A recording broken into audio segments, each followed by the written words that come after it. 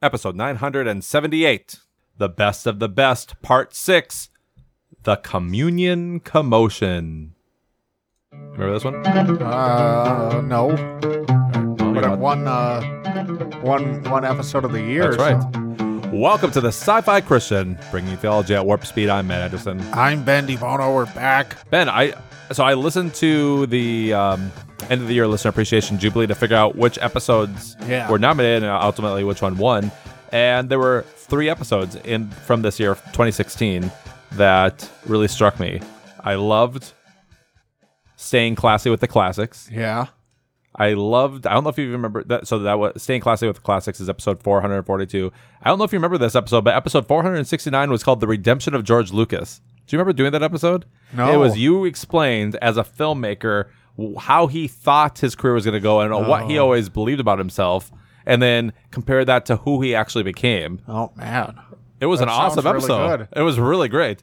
And the one that won was, I think it was around this time that we were doing a deep dive on the sacraments, I believe. Yeah. Kind of a series. Well, I figured this was probably one of those. Yeah. And so, and ultimately, this is the one people like the most. So, episode 444, The Communion Commotion. Here's what I wrote. In this episode, we examine communion. We give an overview of the different views. One of the words is covered up here by the playhead, so I can't tell you what it says there. Where they come from in terms of scriptural aspects, but also as historical phenomenon and developments of tradition. Wow. That's what we're about to get into. That's a jam-packed episode. I know. I wish I knew what that covered up word was. It sounds like it was a great sentence. So, but as listeners know, when we do these intros for time loops, I like to add a little extra flavor. Yeah, a little spice. And I had sent you a message over Facebook this past week, or was it a text message? I can't remember. But I in my own Bible reading, I came across a passage. I wish I just had it right in front of me, but it's from Mark, I believe. Does that sound right to you?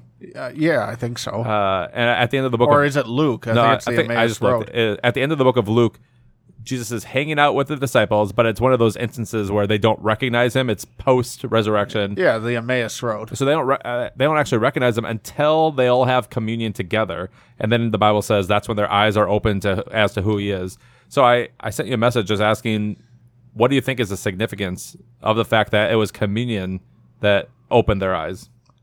Yeah, I mean, I obviously I'm reading from a Catholic perspective, but to me that is a very, very strong evidence for the real presence. It's clearly linking the Eucharistic act to the presence of Christ, the real presence of Christ being physically there in the Eucharist. You're saying that the transubstantiation belief, that when you're, but okay, if I'm fine with what you're saying, but why does it say that to you? Why does that show? Because that's what happens in the narrative. So if we, but what does that have to do with opening their eyes and having them see who he is? That's literally what the act of communion is that it, like in the Catholic sacrament, is that you take the elements and then you're transformed by that to see Jesus clearly, like to experience Christ in a meaningful way. Like that's literally what the sacrament of communion is. Okay, let me back up. Maybe I didn't know that. So in Catholic theology or doctrine, maybe theology, it's stated that the sacrament of communion is for seeing. Well, I don't want to say seeing, like that's probably begging the question a bit, but it's a true experience of Christ. And so we've talked about how the Gospels are theological narratives, meaning that, obviously they are just, I fully affirm they are describing historical reality, but they're also describing the theology of the primitive church. Primitive doesn't mean bad. It means early, very right? early, yeah. The primitive church. And so the experience of the primitive church, like when you come to a passage like that, you're hearing about how did the primitive church experience communion. Clearly communion is present there. And clearly communion has the effect of the true experience of Christ's presence. Those are linked for the author of Luke, as well as for the authors of the other Gospels, in a profound way. I don't know how you could not read that as an argument. Well, I'm sure, you could interpret it different ways, but it would be very difficult to overcome that interpretation of that as the real presence of Christ in the Eucharist. Yeah, I'll just say from the Protestant point of view, from my personal point of view, I'm coming across that part of Mark, and I'm just kind of struck as, that's interesting. What does that mean? I don't have an explanation for it, but I didn't jump to it has something to do with real presence. I think I still, if I'm just being honest, I don't know if I totally see the connection because the real presence basically means that when you have the wine and you have the bread, it's spiritually transformed into the blood and body of Jesus that we're eating. Yeah. And so I guess I don't see... They don't know Jesus is there until they take the communion elements. Right. Once they take the communion elements, they experience the real presence of Christ with them. They recognize who he really is. I mean, it might just be that we're coming from different points of view. I'll have to think it through though. But listeners, I guess if you're not on board with what Ben's saying from the Catholic perspective, I think it is worth asking, what does this mean? Yeah, I mean that would be my question then: is what's the alternative explanation? It feels like, and I'm not trying to be snarky, but It feels like most evangelicals would say, "Well, that's just describing something that happened." And I think that's wholly unsatisfactory and inaccurate to how the Gospels are written. Well, and I know that in this episode, I think a lot of times, I guess when I personally, I don't know, I'm not sure how to put this. When it comes to communion, I do probably cross the line a little bit past Protestantism, but not all the way over to Catholicism, where I do think there's something happening during communion that's more than just we're remembering. I feel like there is something spiritual. I feel like there's some sort of empowering that happens from that. I'm about to talk about that, and I remember this pretty clearly in the episode we're about to time loop. So all that to say, I'm interested in what is this empowering doing that's making them see more clearly or see truth. I'm not sure. I don't know the answer, but it would be kind of funny if we actually talk about this story in this episode, although I don't remember doing that. I don't recall either. All right, so let's do time travel music. This is from February. This was released on February 24th, 2016. It's again episode 444. Ben, take it away. Doo-doo. Episode 444, The Communion Commotion.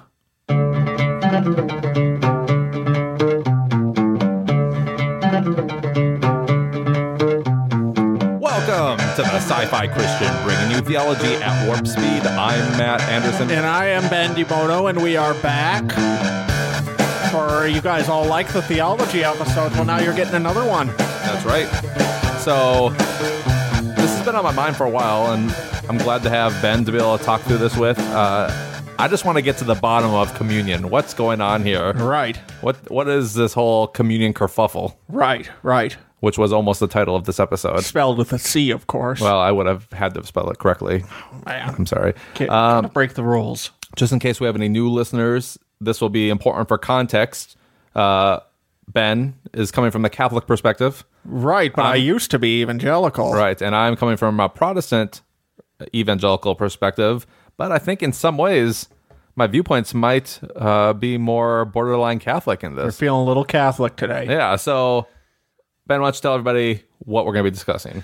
Well, they probably already figured it out based on the number of times we said communion in the first 2 minutes, but we are talking about what some people call communion, some people call the Eucharist, some people call the Lord's Supper, whatever you call it. We're here to talk about it. That's right, and I've thought for a long time, and Ben and I have talked about this for years, that there's something, I feel like there's something that happens during communion that's more than just the typical remembrance that happens at a lot of churches. And so that's why I wanted to have Ben present his facts, his fun facts on communion. Right. And maybe we can try to get to the bottom of what exactly is going on during the whole sacrament. Yeah. So essentially, in terms of material I prepared or whatever, I got to come at this in two ways, because I want to be fair and factual, but I'm also going to share my opinions on stuff, which, as you said, I'm coming from a Catholic perspective, so I'm all about the real presence, and we might even transubstantiate a little bit. Yeah, that big word just basically means... Well, we'll get there. Oh, we'll get there. Oh, you're not going to... Yeah, we'll get there. Not spoiling it yet. Right. And is it required to believe in transubstantiation to be a Catholic? All that fun stuff. But as I was thinking about this, Matt, and I sent this to you earlier, I feel like when it comes to discussions of different views on communion, you can really break it down into 6 categories where Christians might not disagree. Mm-hmm. Okay? What is it? What does it do, if anything? Who can take it? Who can give it? How often should it be given? And what should we use? Oh, interesting. Yes. Okay, good. right?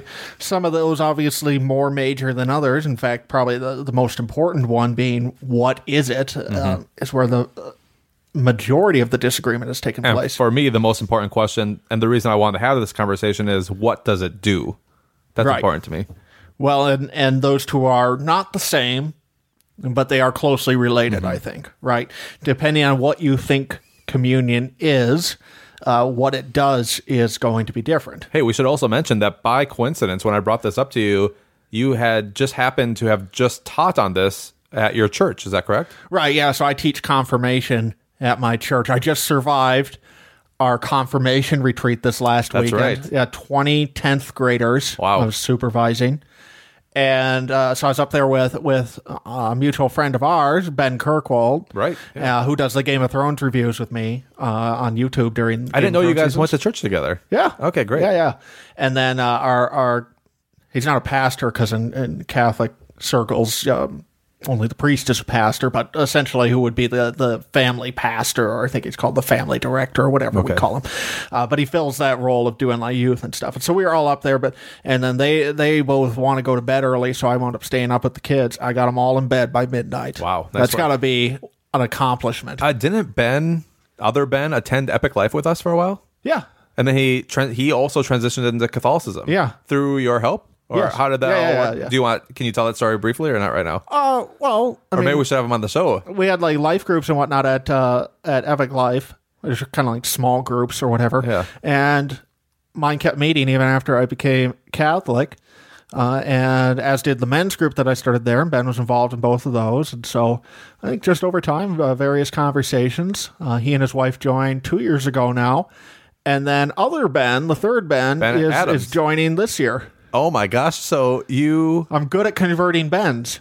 wow, because Ben Adams, another guy who we used to go to church with at Epic Life. Yeah. So he is converting to Catholicism as well. Yeah. Wow. What's your secret? For all the Catholic listeners out there, if they want to get people to come over to your side, what? Well, so far it seems to work to find people with the same name as yourself. That seems to be the major secret. Okay. I don't know. I know, in seriousness, I think it was just in those groups I talked about, especially in the men's group, I think we just had a very honest atmosphere to be able to discuss big ideas.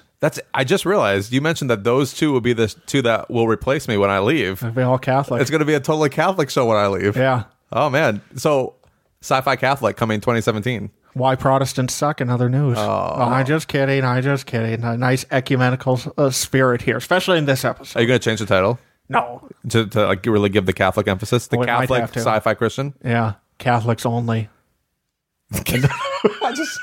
We'll brainstorm this off the air. Right. All right. So back to communion. Okay, so I don't know where you want to start. I think we almost have to start, even though, there's a part of me in terms of programming a show that wants to save the big question for last because it's kind of a grand finale, but so much flows out of what it is. I don't think you can answer those other questions without answering that first. Yeah, let's just do it. So there's kind of a spectrum here. I know you kind of gave remembrance and then the real presence transubstantiation view as the two, but there's a bit more of a spectrum in terms of this. And I just want to apologize in advance. Like I said, my background is evangelical, so I'm really familiar with that view, kind of the Baptist remembrance view. I know a lot about that. I know the defense of it. I know where it comes from. And now I'm really familiar with the Catholic view.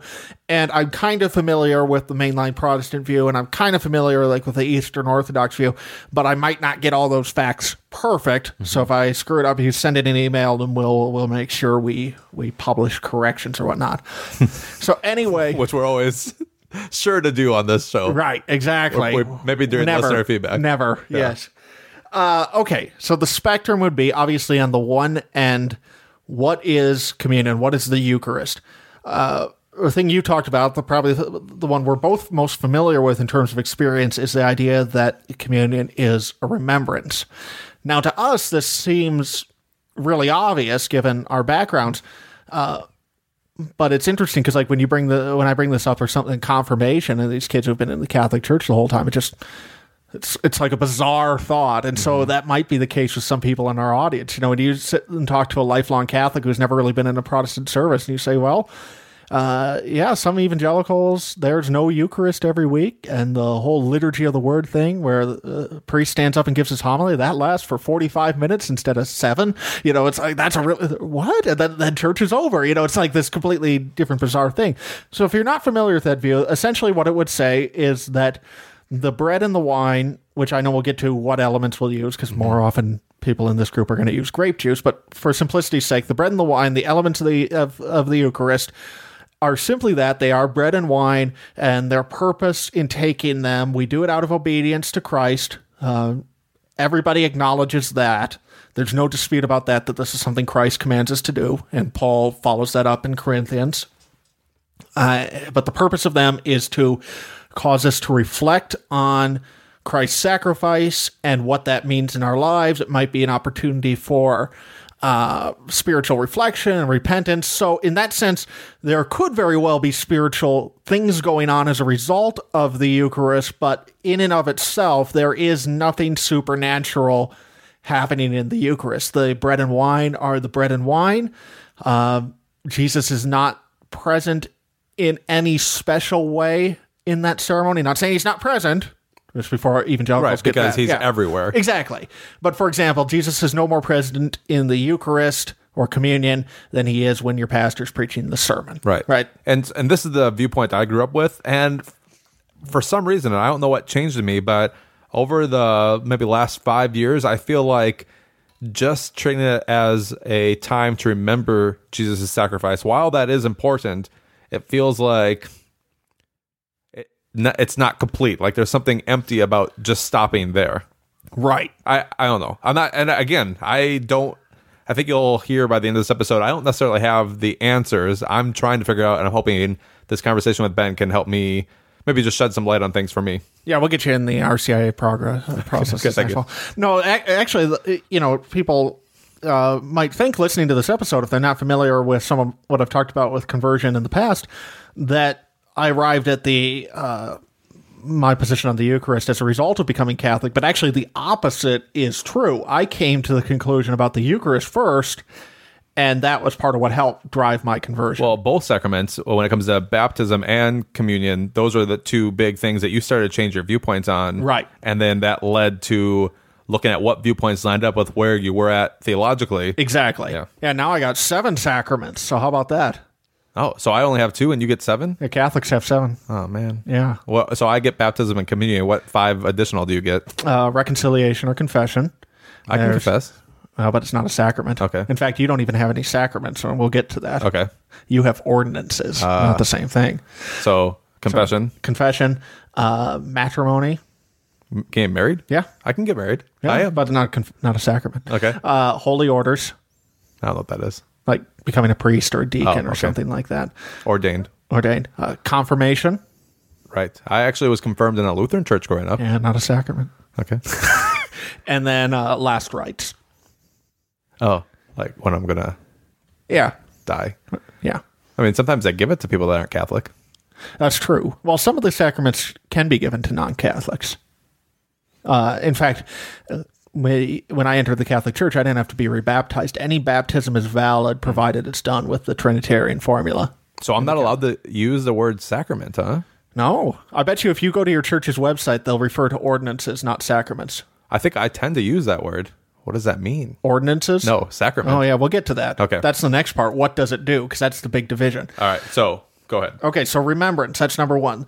And then within mainline Protestants, so thinking about Methodists, Lutherans, Presbyterians, and yes, I'm aware there's probably more nuance than these 2 camps I'm going to give, but breaking them down into 2 big views, you would have the view of sacramental union, which is what Lutherans believe. And I learned this week when I was researching this episode that Lutherans don't like the term consubstantiation, which is the one that's typically used. So when I was in theology classes, not with you, but during about the same time that you were also taking theology classes, I know you'll talk about transubstantiation in a minute. I don't remember exactly what the difference is, the distinction between that and consubstantiation. Right.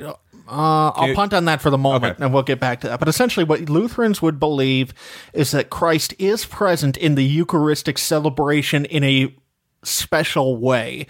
In other words, if the remembrance view is that Christ is no more present in the Eucharist than he is during the sermon or the singing or whatever, Lutherans would believe that during the Eucharistic celebration, Christ is present in a special way, but not in the Eucharist itself. So maybe to answer your question, if transubstantiation, I'll explain more about what that means in a minute, but if transubstantiation means that the bread and wine literally become the body and blood of Christ, consubstantiation, which again is a term Lutherans don't like, would mean that Christ is present alongside, con meaning with, the elements. So Christ is present to a point greater than just the remembrance portion. Yes. Okay. He's present in a special way, but not in the elements themselves. Okay, got it. Okay, so that Lutherans call that sacramental union. Alongside of that, some Protestants believe in receptionism. Here, the idea is that Christ is special in a special way, or present in a special way, and the Eucharist is effective to you in a special way if you receive it in faith. Okay? Otherwise, it's just bread and wine. So in other words, you go to church, you believe, you take it seriously and everything, you go up there in faith, you receive it, then Christ is special in a present way to you. If, however, you bring your friend along who doesn't know anything about Christianity, he's like, oh, that looks yummy, I'm going to go up there and have a snack, it's just bread and wine to him. Okay? And so those are kind of the big Protestant views. And then when we get into the Catholic or the Eastern Orthodox view, both Catholics and Eastern Orthodox believe in the real presence of Christ. Now, in the case of the Eastern Orthodox, that's all they want to say. They're very careful to not go farther than that, as generally. There's some times where they've used terms like transubstantiation, but generally, Eastern Orthodox want to say that the real presence of Christ is in the bread and the wine. They are changed into his real presence, but how and why we don't want to say more than that because it's a mystery and we can't say more than that. Catholics say that too, and really, if you push us, that's closer to what Catholics actually believe. However, we also embrace the language of transubstantiation, which comes from Thomas Aquinas, as a helpful way of explaining what that means. So in other words, we offer an explanation that we believe is valid. However, if the explanation was to fall apart, our view of the Eucharist would not fall apart. We would simply back off to what the Eastern Orthodox believe. So transubstantiation from Thomas Aquinas, and this is why I'm hesitant to say that is the same as the Catholic view, is because Thomas Aquinas isn't writing until, 1,200 years into the church. And so the theology of the real presence exists long before this language comes along. But the idea here is Aquinas is writing from a philosophical point of view, or Aristotelian point of view, in which reality you can divide up, and again, this is a vast oversimplification, but into accident and substance, matter and substance, okay? So your accidents as Matt Anderson are your body, your hair color, your unique personality traits, all of that stuff. Your substance is that of a human being. Okay, or of a human male, or however we want to break that down. In other words, it's your physical reality versus your metaphysical reality. Okay? I get it, but you said hair color for... That would be an example of an accident. It's part of what makes you, you. But it's also part of my physical body. Right. So that would be an accident, not a substance. Your substance is that part of you that's not tied to your physical features. Okay, gotcha. In other words, the basic idea here in Aristotelian metaphysics is that if I chop off your leg, which would not be a kind thing to do, right, you are still Matt Anderson. I have not made two Matt Andersons, and I haven't made you less of a Matt Anderson. You're just as much a human being as you were before I chopped off your leg. Okay? So I can change your accidents. You mentioned your hair color. You can go dye your hair blonde, purple, whatever, and you're still a human being. Your substance has not changed. Okay.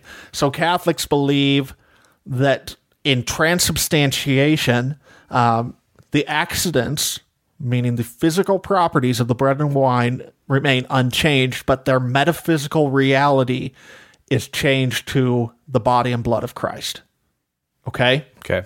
So they are literally Christ's body and blood, but not in the sense of, we're not eating flesh and blood, right? So I'll try to repeat it back just to make sure I understand. So it didn't change the bread, for example. It doesn't change to a piece of Jesus's body. Instead, it inherits the inner things about Jesus that make him who he is. Right. His godness, or, okay. The substance of Jesus, fully man, fully God. Okay, got it. Is present in the elements of the Eucharist. The other part of the Catholic view of the Eucharist that's important to note, because this gets a lot of confusion sometimes, is that at times in critiques of Catholicism, people will say incorrectly that Catholics believe that they are re-sacrificing Jesus at every Mass.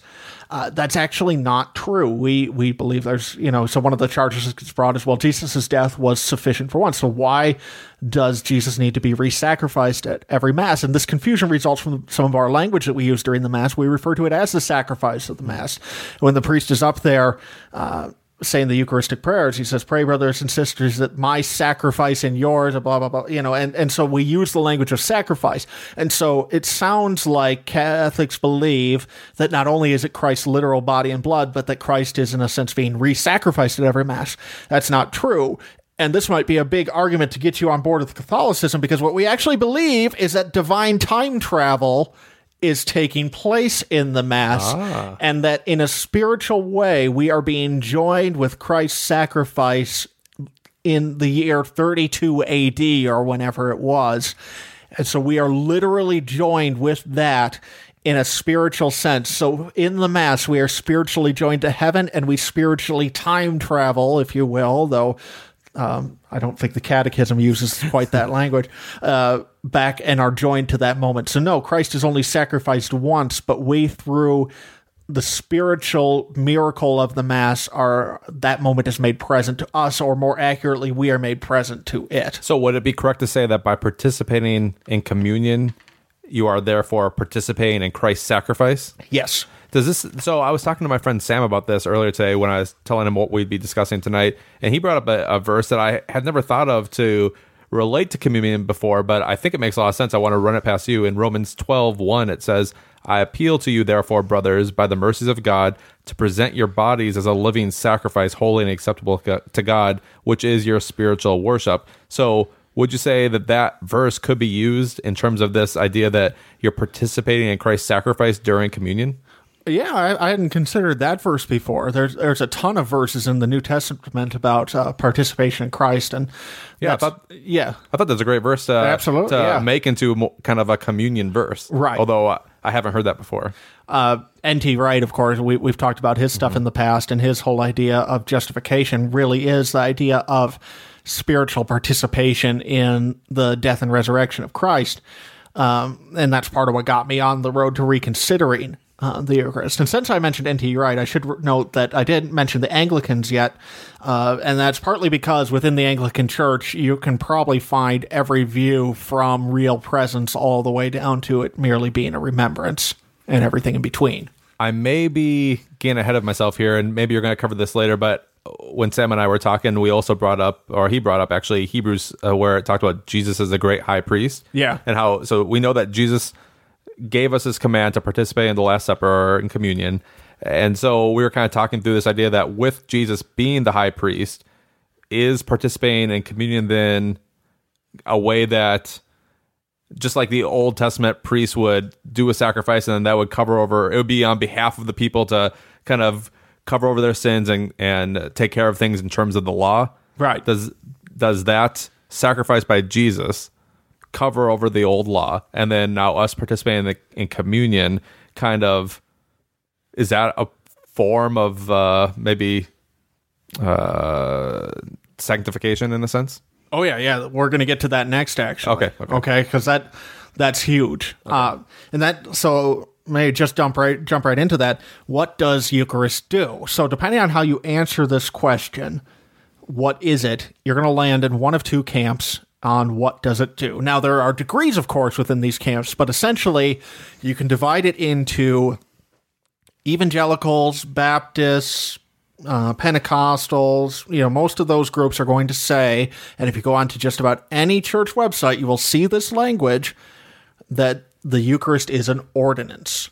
meaning it's simply something we do as an outward sign of the spiritual reality of being saved or whatever. So, I mean, you hear this all the time with baptism in a Protestant or an evangelical church. It's an outward sign of an inward reality. That's the theology of an ordinance as opposed to a sacrament. So a sacrament means that the thing in question, whether it's baptism or Eucharist or one of our other 7 sacraments in the Catholic Church, that it's actually doing something in a spiritual way. So as Catholics, part of what we believe is that it is that the Eucharist is an essential form of grace for us, that Christ gives us grace. We believe, in baptism that Christ frees the person who is being baptized from original sin. Is that buzzing? I hear a buzzing, but I'm not sure if it's going through to them. Well, yeah, I get what you're saying. I've thought that same thing, that there is something spiritual happening. There's some sort of, with communion and with baptism, there's some sort of spiritual transaction taking place. Right. And I kind of feel like that might be different than what the people at my church believe. Would you say that? Yeah, absolutely. Yeah. I mean, well, whether or not they believe, but that would be the official maybe position not of every your church. person, but yeah, the official position of my evangelical church. Yes, absolutely. That's a very standard thing. So evangelicals, Baptists, they fall into the ordinance category. Everyone else falls into the sacrament category. Okay, that there is real grace. Now, what that means could be different. Lutherans are going to use more the language of sanctification. This ongoing process. Where we Catholics believe that, we don't believe we don't have any sense of the perseverance of the saints from Calvinism in ours. In other words, you can lose your salvation in Catholic theology.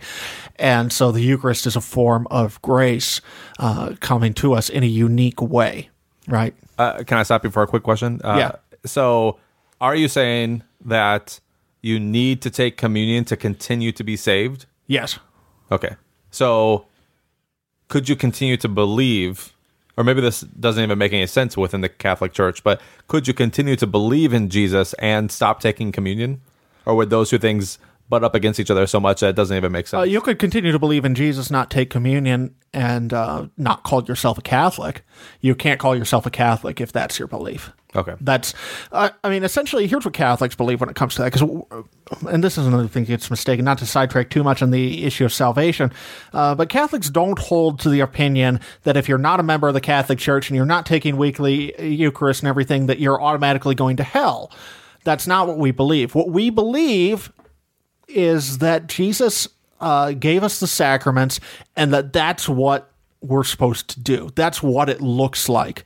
Okay, so we'd call it maybe the ordinary way to be saved, if you will, would be to follow the teachings of the church that Christ set up from a Catholic perspective, to take Eucharist, to receive the sacraments and the grace, and go to confession and all this good stuff. However, we also acknowledge that that doesn't mean Christ's grace isn't at work elsewhere in the church, most of all within the Protestant churches. And then after that, within the Jewish community, Christ is at work in a special way as them being God's people, and then other people are sincerely pursuing God. We believe God can work through all of that, but that doesn't mean that it's just a free-for-all and that this stuff doesn't matter. It matters because this is what Christ gave us. And so we ought to work as close to follow, you should follow what he gave you as close as possible. And once you've been taught that and you've decided you believe it, I think you do have a unique responsibility of following it. Okay, that makes sense. Okay. So sacrament and ordinance. So essentially, does the Eucharist actually do anything? So we covered that. Now, following on that, who can take the Eucharist? So that's a big question. In other words, do you fence the table or not? And let me give you kind of the range of this, and we could talk about some of the big scriptural passage that gets brought up here. So the positions would be anyone can take communion. If you're sitting in the pew, it doesn't matter what you believe. If you want to come up, you come up. Okay. Any Christian can take communion. This was the church where I was raised. Anytime when they would give communion, which was usually once a month, they would say something to the effect of, we practice open communion here. We just, anybody who does profess Jesus Christ as their Lord is welcome to come up. So in other words, they would not be in the anyone camp, but they would say, if you are a Christian, you're welcome to come up. The next one is probably quite a bit more rare, but would be any member of a church, right?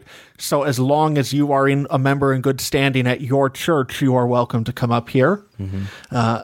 And then any member of the particular denomination in question, and this would be Catholics, Eastern Orthodox, some strains of Lutheran, some other Protestants would hold here. The one that I wish was true for my church would be any member in good standing, I guess, if I had to pick one of those, because in good standing means that they've already they've professed their faith publicly. We know they're Christians, because I think this is a really big deal, because you're going to read the passage, I'm sure, about the consequences on if people give communion to people that aren't saved. So that's why I kind of side by that one. But my church actually we do it every Sunday, but open style. So they just pass the trays down the rows. Everybody takes if they want. And I feel like in that way, there's sort of a pressure to take it, because, you may look like, oh, why isn't Ben taking communion this week? Something wrong with his faith? Or maybe, he's not a Christian. So I think there's a pressure to take it. I wish that it wasn't like that. I wish they made it really clear, because, as you're going to discuss, there's a big negative for pastors that give communion to people that are not saved. So the other nuance before I read that verse that I should have added in here is that many churches, Catholics, Eastern Orthodox, I don't know if this is the case with Lutherans or not, it may very well be, but I'm not going to claim it for them, is that if you have not been to reconciliation for a long time, you should not take the Eucharist. If you are in a state of mortal sin, you should not take the Eucharist, right? And so the idea that even if you're a Catholic, and frankly, even if you went to Eucharist or to reconciliation yesterday, if there's a body in the trunk, you shouldn't take communion.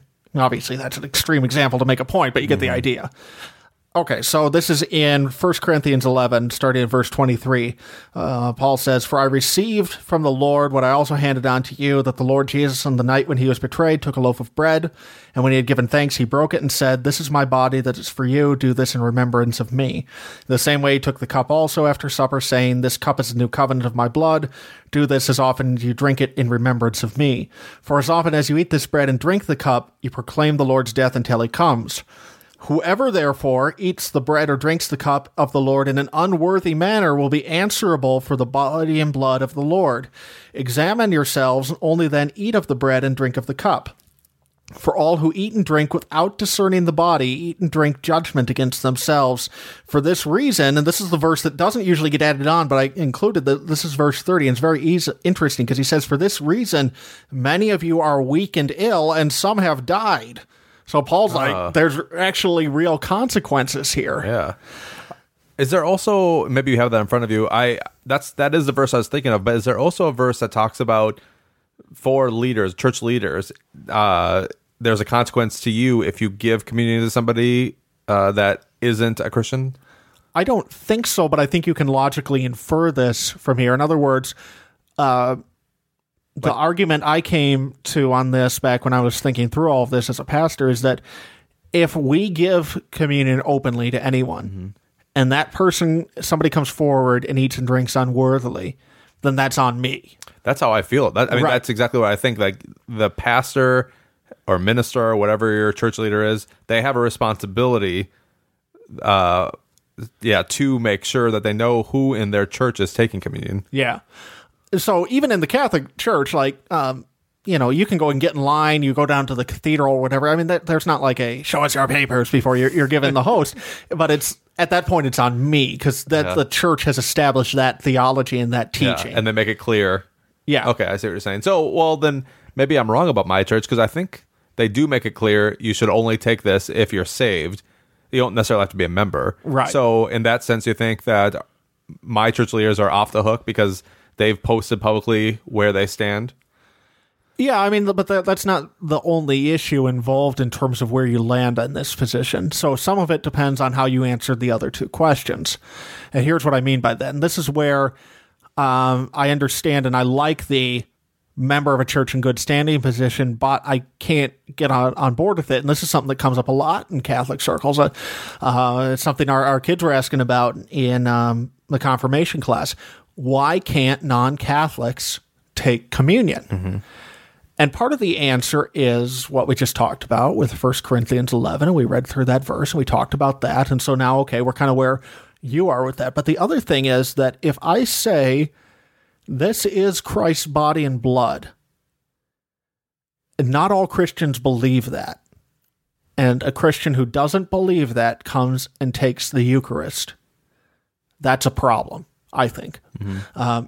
In other words, if this is literally Christ's body and blood, and somebody is taking that without believing that, then I would consider that to be unworthily taking the elements. And it also, the inverse holds too. Like if you don't think it's Christ's body and blood, then that's not the case. But I think that even if you're not a Catholic, and even if you're not on board with that theology, hopefully you can understand that argument that this is how seriously we take this. And if we're right about that, not saying we are, but if we are, then it is that serious of an issue. Yeah, I mean, if you think about a huge percentage of our audience is probably not Catholic. I mean, who knows? Right. Could be 50-50. There's like 5 of us out there. So basically, you're saying in your belief system, yeah, everybody is taking communion. Every Protestant is taking communion incorrectly and drinking judgment upon themselves. No, that's not what I'm saying. Because going back to what I said a minute ago about how Christ can work through other things, I think that Christ can work through a Protestant Eucharist in a special way. Mm-hmm. I think that part of what I would say needs to be qualified to eat and drink judgment on yourselves would be saying, yeah, I believe that, but I'm going to go and do my own thing anyway. I think Christ is very gracious to us in our disagreements as Christians, and I think Christ does work through the Protestant Eucharist, but what I do believe is that it would be better if Protestants were taking Eucharist with this knowledge.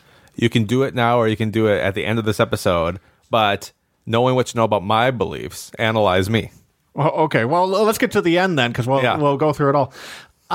So I just want to be clear that I'm not saying that, because I could see where somebody would find that very offensive, and I don't want to be saying that. Okay. What I would say, though, is that... I don't want to be saying it, but that's what I'm saying. Yeah, that's what... No, that's not what Catholics believe. That's not what I believe, okay? But I do believe that this is a big enough deal where, from our perspective, because we believe that if we gave communion to somebody who doesn't, we would be eating and drinking judgment on ourselves. That's more of what I'm saying. That's fair. Okay. And then the other part of that, too, is the reconciliation piece, where, okay, so there are Protestants who believe that this is literally the body and blood of Christ or something close to it, right?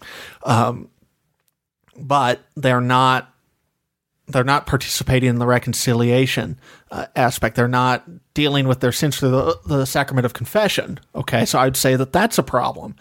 But then you still could say, well, why can't Eastern Orthodox people come to the Catholic Church or vice versa? Especially since we recognize each other's Eucharist as wholly valid. Not just in the sense of that, yes, I believe Christ is working through this, but we believe Christ is literally present in the Eucharist of the Eastern Orthodox Church, that they have a valid Mass and all that stuff. Well, the last reason why we support closed communion is because communion is a sign of unity.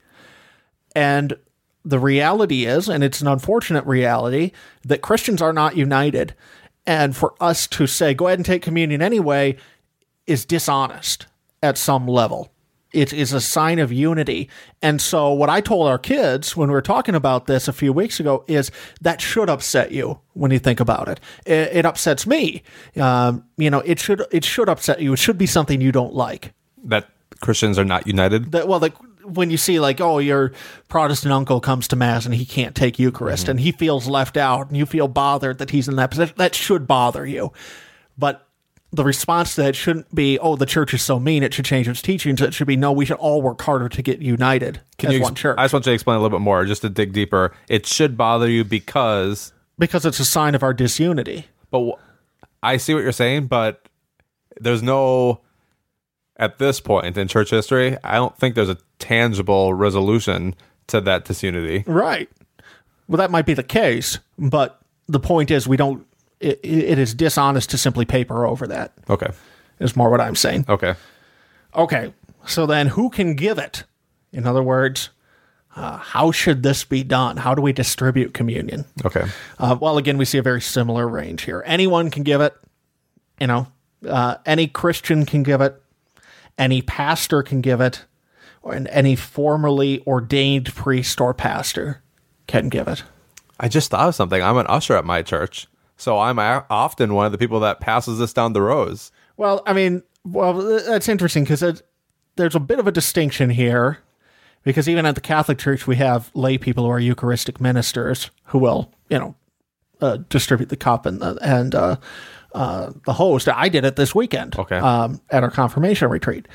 Okay. But the bigger issue with Catholics is who can. Well, there's actually a few divisions. Let me back up. So, Catholics, only the priest can consecrate the bread and the wine. Is that like a blessing? Yes. Okay. Yeah. That's the consecration will be where the transubstantiation takes place. Okay. Okay. Only the priest can consecrate the bread and the wine. A deacon could oversee a mass, well, not a mass, but a communion service where there isn't a consecration. So part of what happens is you can it's a little confusing, but essentially in a Catholic Mass, the bread and the wine are consecrated. All the wine must be consumed at the Mass. The bread, the host, can be reserved as consecrated host in what's called a tabernacle. Okay? If you ever walk into a Catholic sanctuary, you'll notice that somewhere in that sanctuary there is a little candle that is lit kind of by a fancy little box. And if that candle is lit, it means that there is consecrated host inside of the tabernacle, which is that box. Okay, so a deacon could take the consecrated host out of that tabernacle and perform a communion service if there was no priest available. I don't think I've heard that term before, but you're using the word host to mean the bread and the wine, right? Or just the bread? Yeah. Both? Yeah. Okay. I think it would typically be more used for the bread, but yeah, it can be used for both. It's the host. Okay. Yeah. Okay. The host for Jesus. Yes. Because of the transubstantiation. Right. Got right. it. Okay. So then, but once they've been consecrated and other lay people can participate as extraordinary ministers of Holy Communion, to distribute them to the people. So, there's a few different levels. So I don't think that, as an usher passing out the communion, you need to be too worried about that. Yeah. Okay, so essentially the theology here is just what is the role between the priesthood and the laity? Is there any distinction between them? Those who are in Baptist evangelical circles are going to say no. There isn't, or at least not in any substantial way, or at least they're more on that end of the spectrum. That's why, theoretically, anybody can give Eucharist to anyone else, right? Or, they might have some minor restrictions on it, but typically not. Whereas on the other end of the spectrum are Catholics, Eastern Orthodox, who are going to say that, no, there does need to be a priest present. Why? Is it because, we want to divide the church into the laity and the clerics? No, that's not it at all. But because we're following Jesus' example of how he appointed the 12 apostles to a special role, we believe in an apostolic succession.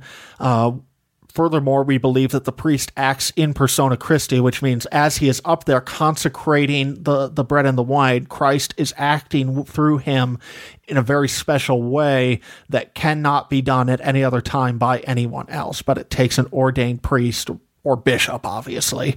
I should make that clear. It's not like once you become a bishop, you're banned from doing the Eucharist, but that Christ is acting through him in a special way. And that, again, is tied to your theology of what the Eucharist is. If it's just a remembrance, then there is absolutely no reason why anybody should be barred from performing a Eucharistic service. If you're on the other end of the spectrum, then absolutely, this is something we have to take very seriously, and there's good reasons for having a priesthood. And then if you're somewhere in the middle, you take one of the middle positions on this. The next question is how often? And Catholics would say at least weekly. And I'm pleased that more and more evangelical churches, it seems like, are coming around on this. Yeah. It's a good development. Right. Because, I think the common thing you'll see at churches these days, evangelical-wise, is weekly communion. But when I was growing up, it was once a month. Another church Yeah. I went to was every 2 weeks. Right. So, And I'm I not think it's quite going sure well. what's driving that, but I'm glad that it's being driven. And the common argument against is that then it's not special anymore. And honestly, I don't want to be mean. It's a terrible argument, in my opinion, because it's like saying, oh, I'm only going to tell my wife I love you once a month because otherwise it's not special. No. And then if you take a sacramental view of the Eucharist, then that argument completely flies out the window because it's a means of grace coming to you. And surely no Christian in their right mind is going to say that we should only receive God's grace once a month in our lives because otherwise it's not special. Before you converted to Catholicism and we went to Epic Life Church together and you were one of the pastors there, I believe you had a hand in changing how, and maybe even how often, communion happened. Oh, yeah. Can you talk about that a little bit? Well, when the church first started, I think we were really far on that. If we take it too often, it starts to lose its meaning because, you're in the remembrance thing and everything. And so it became, gosh, we'll take it when we feel like we need it. Okay. And it was a long time in between communions. And so after a while, we talked about this. And this was before I even started kind of down the conversion road. We realized, no, this is not a good idea because we're just never taking communion. So then it became, we got to take it, we're going to do the once a month thing. Okay. And then after I started to really question some of the things, not about becoming Catholic yet, but about what the Eucharist is, I started to push really hard for once a week, and that's eventually what we landed on. Okay. Right. So I think it's a positive development. I like I said, I don't quite understand why that development is taking place in evangelical circles, but I'm all for it. Yeah. It's a good thing. Sorry to keep going back to Epic Life. We met at a movie theater before we had our church home, and I have some memory of communion being served in movie buckets, popcorn buckets. Oh, that's offering. Oh, offering. That's right. Yeah. Okay, our offering went out in popcorn buckets. That was fun. Right. That's a good time. Communion would have been a little less. That might have been a little less good. Yeah. Though. Yeah. And then finally, the last question is then, what should we use? And this is the great grape juice versus wine debate. I think I know a lot of Christians would say it doesn't matter. I've even seen some churches throw keg parties and calling it communion. Which wow. Okay, that's terrible. Wow, even that's even too far for Ben. Because, I mean, you love beer, as everybody knows. Yeah, but I love a lot of things. It doesn't mean that we should call them communion. Okay. Here's the thing: is that, and again, this is why we had to start with that "what is it" question, because everything ties back there. If communion is the body and blood of Christ, then we should be very careful about what we use. And that's why the Catholic Church, Eastern Orthodox Church, other churches that believe things along that line, carefully regulate what is used. And there are very careful rules as to what is and is not a valid host for the Eucharist.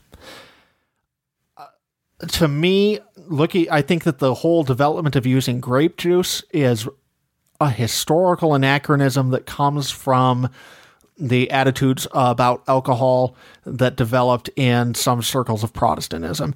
It doesn't make any sense. And Christ, I don't understand what the argument would be for using grape juice, except if somebody says, well, it doesn't matter, and that's just what we've always used.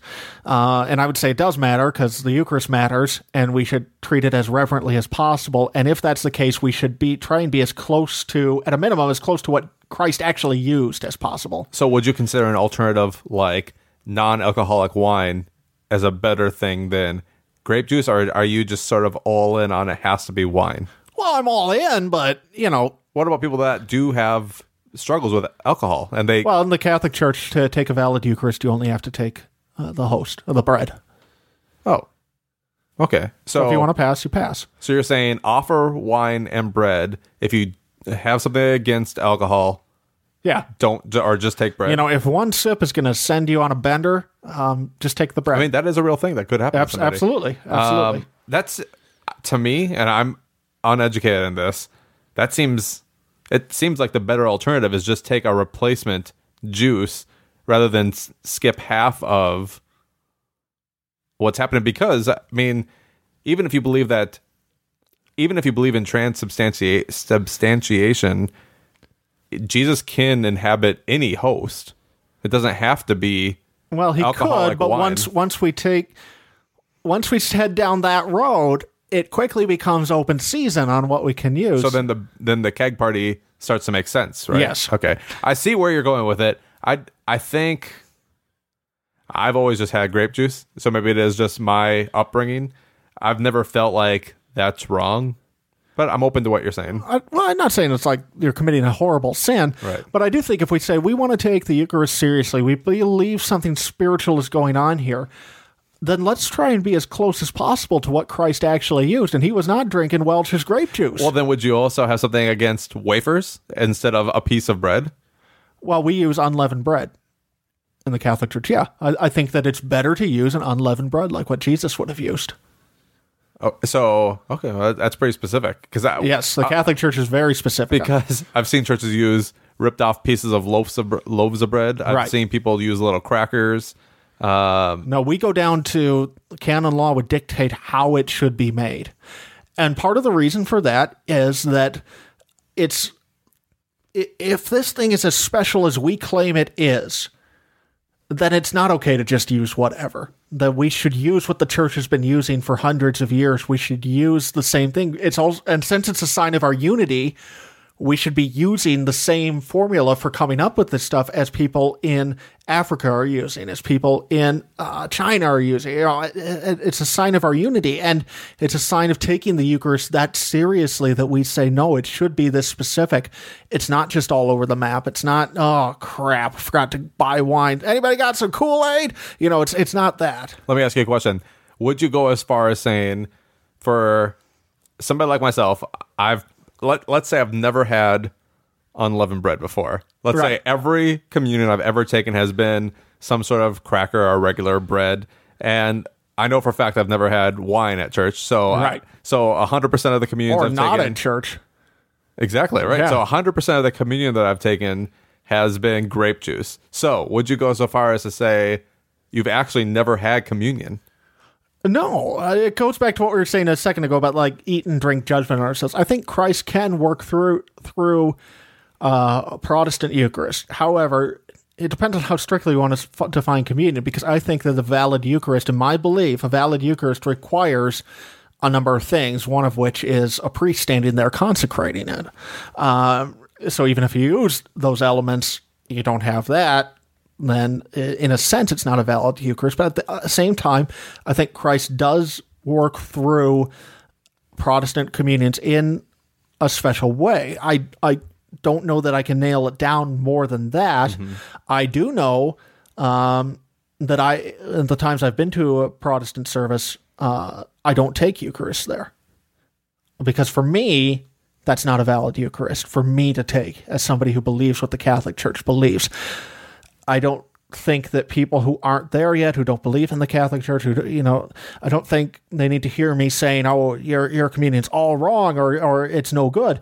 It's no, but no, I think Christ does work through those Eucharists, but this thing matters a great deal, and I think it would be better if Protestants were in line with what the Eastern Orthodox Church teaches or the Catholic Church teaches on this with those Eucharistic practices. Okay. I understand that. Yeah. If you had said, from my perspective, you've never taken a legit communion, I wouldn't be offended because you're just speaking from how you see things. So, well, we Catholics like to have things both ways, right? Okay. We're big fans of the both and.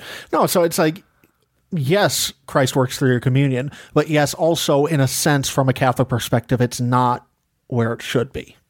So don't worry about offending me. In a sense, would you say I've never taken communion? And I won't be offended if the answer is yes. In one sense, yes, but in another sense, no. Okay. That's interesting. Yeah. So you've done your 6 things. Okay. So should we go down them and ask me the thing and I'll answer it, and then I want you to tell me what I am theologically, okay. All right. Where I land. So what is it? A spiritual transaction, whatever that means. Something happens spiritually. I don't think it gives me ongoing grace. Well, we'll get there. We're not to what it does. We're to what it is. What is it? Yes. Remind me what the possible... So it could be a remembrance. There's the sacramental union where Christ is present in the Eucharist but not in the elements. Okay. It's a receptionism where Christ is only present if you truly believe, or there is that this is Christ's body and blood. Ah, man, this is a tough one for me because I definitely am more than remembrance, but I don't know if I think it's actually taking on the substance, but I do feel like there's some bigger thing happening. So I wonder if I am sort of consubstantiation. Maybe I guess I'm leaning. Right. I would, if I had to lean towards one extreme or the other, I'd lean towards transubstantiation. Well, remember, you can get on board with the Eastern Orthodox view, which is what is that again? Essentially, that the real Christ's real presence is in the Eucharist, but we're not going to say how. We don't know how. We don't know what that means. Okay, I'll take that one. I mean, right. I know you're not trying to influence me. I'm trying to just randomly pick one from what I think I believe right now. Yeah, so. And just to pause on this one, I mean, John 6 is just huge here. Do you have it in front of you? I do. I'm not going to read the whole thing because it's quite long. But yeah, read it. All right. So this is Jesus speaking. He's speaking to the crowd. He says, "Very truly, I tell you, whoever believes has eternal life. I am the bread of life. Your ancestors ate the manna in the wilderness, and they died. This is the bread that comes down from heaven, so that one may eat of it and not die. I am the living bread that came down from heaven. Whoever eats of this bread will live forever, and the bread that I will give for the life of the world is my flesh." The Jews then disputed amongst themselves, saying, "How can this man give us his flesh to eat?" So Jesus said to them, "Very truly I tell you, unless you eat the flesh of the Son of Man and drink his blood, you have no life in you. Those who eat my flesh and drink my blood have eternal life, and I will raise them up on the last day. For my flesh is true food, and my blood is true drink. Those who eat my flesh and drink my blood abide in me, and I in them. Just as the living Father sent me, and I live because of the Father, so whoever eats me will live because of me. This is the bread that came down from heaven, not like that which your ancestors ate and then they died, but the one who eats the bread will live forever." He said these things while he was teaching in the synagogue at Capernaum. And then here's one of the key parts. When many of the disciples heard this, they said, "This teaching is difficult. Who can accept it?" But Jesus, being aware of his disciples, that his disciples were complaining about it, said to them, "Does this offend you? Then what if you were to see the Son of Man ascending to where he was before? It is the Spirit that gives life. The flesh is useless. The words that I have spoken to you are spirit and life." Wow, it seems pretty specific. I mean, there is something special there. And all I would say is that if evangelicals applied half the literalism to that passage as they do to Genesis 1, they'd be more Catholic than Catholics on this point. You know what I'm saying? He says, and it wasn't in the part I read, but the other, it goes on in John 6 to talk about how a bunch of people just get up and leave him because of this. And you go, "Whoa, guys, it's just a cracker. I'm sorry. It's just a metaphor." No, it's like people don't get up and leave Jesus when he says, "I am the door." Right? Mm-hmm. And you have to walk through me to have eternal life. But when he says you have to eat my flesh and drink my blood to have eternal life, like, that's a big deal here. So it's... So for today, I'm not saying this is my set belief, but for today, I'll pick Eastern Orthodox. All right. Which is almost the Catholic viewpoint, but not quite. It is the Catholic viewpoint, but we like to explain it a little more. Okay. Next question. So what does it do? So here, first of all, you have the two camps, ordinance or sacrament. It's a sacrament. Okay. And then within sacrament, you'd have the range of that something spiritual is happening, sanctification versus ongoing grace. I don't think I agree with your point of view that it's an ongoing grace, but I mean, sometimes, and I don't know if this terminology is even correct, but some of the things I wrote down were there's some sort of empowering spiritually that happens. Yeah. Maybe, and I don't know if I believe this, but maybe it renews your spirit in some way. Or I think one that I think a lot of people could get on board with would be not that it's the infilling of the Holy Spirit. I don't think I'm using that correctly, but that it fills you with the Holy Spirit's power, maybe, like in grace. Some way. Yeah, I guess I just keep coming back to that empowering. Yeah, sounds a lot like grace. No, it's different than grace, because I feel like grace is the thing that saves you. Right. So you would say it's not salvific. It's not salvific. Okay. It's some sort of spiritual power. I know the terminology I'm using isn't correct, but let's just say empowering. Can we get on board with that? Sanctifying. It's sanctifying. Right. Maybe? No, because sanctifying, I don't feel like you would need to... I don't think you need to ever take communion to go to heaven. Okay. So not sanctifying. Well, I don't know. Jesus says that unless you eat my flesh and drink my blood, you have no life in me. So that's where that verse is pretty hard hitting. It is hard hitting. I guess I'll have to think about it, but my first instinct is to say you don't need to take it to, just like I don't think you need to be baptized to go to heaven. But yeah, I'm sure. I would say you do. I mean, at least in the ordinary form. Of course, God's grace can extend beyond the means he gave us. So do you think under this, whereas I like to use the word sacrament, I actually fall more in line with an ordinance? No, I think you could still say you're in the sacrament camp. Okay. All right, next question. You got a little bit of ordinance mixed in there. Yeah. No, I'd say you're definitely in the sacrament camp. The second you say it's something more than a remembrance, you have to jump into the sacrament camp. Okay. Who can take it? Now, this one I feel pretty strict on it. Have to be a Christian. Okay. And I'll stop there. I know we talked about the member thing, but the only reason I like that rule is because there's a little bit of oversight then. But really what it comes down to is I just think you have to be Christian. So you have to have a believing faith in Jesus. So what I would say then is if it is Christ's body and blood, if it is the real presence, and somebody's taking it even as a Christian who doesn't believe that, I would say that's a problem. You're saying not a problem. Yeah, I don't think you and I are on the same page in that area. Not yet. Get you there. All right, who can give it? I do feel a little laid back on this too. As long as the person taking it is a Christian, I don't feel like it has to be a priest or a church leader giving it. Okay. So anybody can give it. Anybody can give it. All right. Okay, next question. Where are we at? Go back 4 or and 5? read that. No, I just kidding. Number 5. How often? Oh, I like what you said about the Catholic Church, where once a week minimum. Yeah. I'd be for daily communion if that was what you're into. So in a regular church structure, I feel like it almost has to happen every week. But if you want to take it again on Wednesday, if you're there, I mean, I'm all for communion. All right. But you would also say on the other end that if you never take it, you're okay. I think the superior choice is to take it frequently. Right. But I do not think it saves you.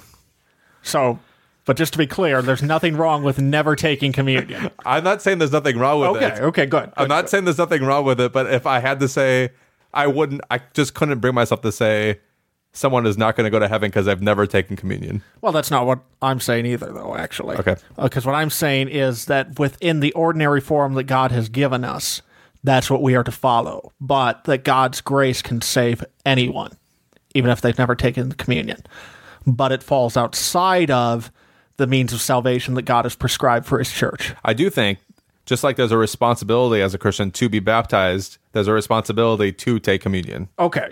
So I think we're close on that one. So we're close there, but I don't, even though I'm all for baptism, I'm all for communion, let's say for whatever reason, somebody chose to never do those two things, I wouldn't say that automatically disqualifies them from eternity in heaven. Oh, neither would I. Okay. But I would say, and this is maybe where the difference is, I would say that within the means God has prescribed for his church, it is that is a requirement for salvation. I guess to continue on with this line of thinking, when we talk about a responsibility, I almost think if you are really, truly Christian in your heart, not just in when it comes to the definition and of having a saving faith in Jesus, believing in him, believing what he teaches, it seems like it would go against that very heart of the matter to not be baptized and not take communion. Yeah. So it's almost like misnomer, is that right? Or they clash. They don't seem to go together.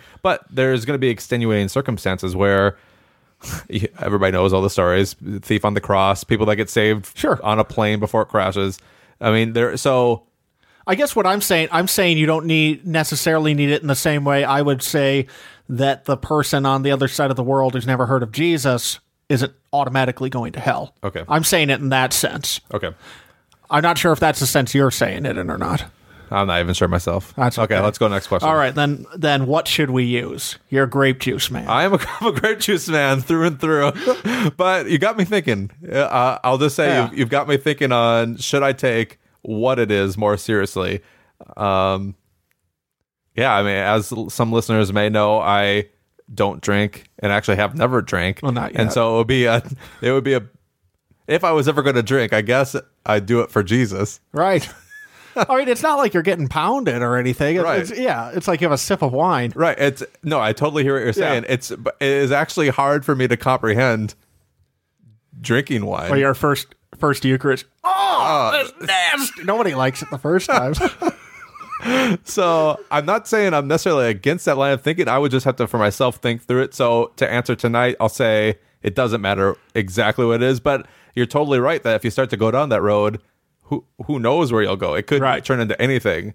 Like we could have been serving popcorn instead of bread back at that movie theater. Actually, I was just thinking you have no tolerance whatsoever built up for alcohol. So if you did take communion wine, you'd probably just be hammered. Like you'd be passed out there. Like, best service ever. Be party time. So all right. So answering those 6 questions, where do you see me landing? You're a little all over the map. Yeah, you're a little weird, all huh? over the map because I mean, let's see. It came down pretty close to real presence. Like you're a cautious real presence. Yeah, I know. That's true. And that takes you, like, from that view alone, that would take you out of Protestantism altogether. I know. Like you're gone. I know. It's crazy. I think that where you're most Protestant is probably, well, let's see. So going back down at what does it do? I'd say you're pretty squarely in the Protestant camp there, but you're out of the evangelical camp altogether there. Because I believe that because of the consubstantiation? Yeah. Okay. Yeah. Well, just the second you say that something's really happening in a spiritual sense through the taking of the Eucharist. Oh, that's what you're saying. Yeah. The second you jump into the sacramental pool, you are out of the Baptist evangelical world. Okay. Who can take it? You're pretty Protestant there. Pretty Protestant. I said Christian. I'm not saying everybody. Yeah, so there you're okay in the evangelical world. Thank goodness. I don't want my church to hear this podcast and then kick me out. Who can give it? This is probably your most evangelical point. Anybody? This is the one where I would disagree with you the most. And that who can give it? Because I think that if you say it's the real presence, I don't think the anyone can give it position takes that seriously enough. Okay, that makes sense. So I'm not trying to say you're wrong, just something to think about. Yeah, maybe. definitely. How often? Well, I would say you're out of the evangelical world, but they all seem to be exiting right along with you. So 3 cheers for that. We're all on board. And what should we use? I don't think you know where you are quite on that. You're kind of thinking about it. I'm thinking about that one. Yeah, so you've got me thinking. If you're a grape juice man, you're in the evangelical world. Okay. But yeah, so I'd say you're kind of on the border between Protestant, mainline Protestant, evangelical there. Yeah, I think I lost my chance because I had briefly went to a church that served both grape juice and wine, and you could choose so instead of passing it to each row, they'd have it at the front, and during worship music, that is during the music portion, everybody could go up and take what they wanted. So you either take wine or juice, and so there was my chance to dive into the whole wine thing. Yeah, but I passed it up for the juice. Gosh, well, all right, that's what happens. Yeah, I think with that, like, I remember a couple of years ago, I got in a debate on a blog with some Protestants who were talking about how wonderful it is that they use Kool-Aid in their service. And to me, that just feels like, come on, if this is the Eucharist, this is Christ's body and blood. It's like, whatever sound the Kool-Aid man makes. Oh, yeah. It's like, come on. Shouldn't there be a little more reverence than that? That's kind of the base argument to me would be that that's where it's really tough to get on board with even grape juice. So it's like, if you can just drive over to the gas station and pick up communion, I don't know, that's not quite right. Oh, man. Well, this is an awesome talk, Ben. Thanks for all those notes. Do you have any closing thoughts, or should I hit that music? Well, I hope I didn't offend anybody. I honestly wasn't trying to in this episode, and that's not true of every episode. No, I think the reason it's going to be hard to be offended by this episode, I hope at least, is that we know going into this that, as a Protestant, I should say, as an evangelical Protestant, I know going into this, you have different viewpoints. So, of course, you're going to disagree with some things I say because we do not, at our core, share the same beliefs. But it's fun to talk through. Not yet. Huh? Not yet. Yeah. It's fun to talk through the differences. And I'm not trying to convert to Catholicism. I'm trying to analyze my own thoughts. And I knew that for this particular area of theology, I do land not squarely with where the evangelical Protestant church lands. And so I wanted to have that conversation. So you're leaving your church this week, right? I think it sounds that way. Yeah, no, it's and again, people said they wanted more theology episodes, so here you go. If you don't like it, don't ask for it. No, we're just gonna do whatever we want anyway. Yeah, don't order a burger if you want chicken. That's right. Great closing thought. Well, everybody, let us know your thoughts. Let us know where you land on this debate. If we've changed any of your viewpoints, I'd be interested to hear about that. But for now, that's all from here. I'm Matt Anderson. And I am Ben DiBono. We are the Sci-Fi Christians signing off. Goodbye.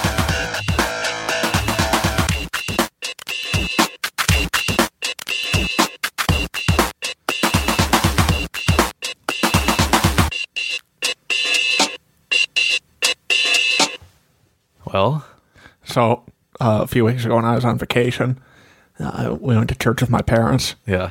And I was just like, oh, please don't let them take communion. Please don't let... They took communion. Is this okay for the air? Yeah. Okay. And so were they mad that you didn't take it? No, we've had that fight or discussion before. Okay. Yeah. But I was like, oh, it's going to be awkward. But I guess they're every weekers too. Oh, man. Everybody's an every weeker. Everybody's doing it. That's good. We're back, everybody. And it's so exciting. You just told me in between that you're becoming a Catholic. That's super exciting. Hit that music. Let's get out of here. All right. Well, thanks, everybody. Wow.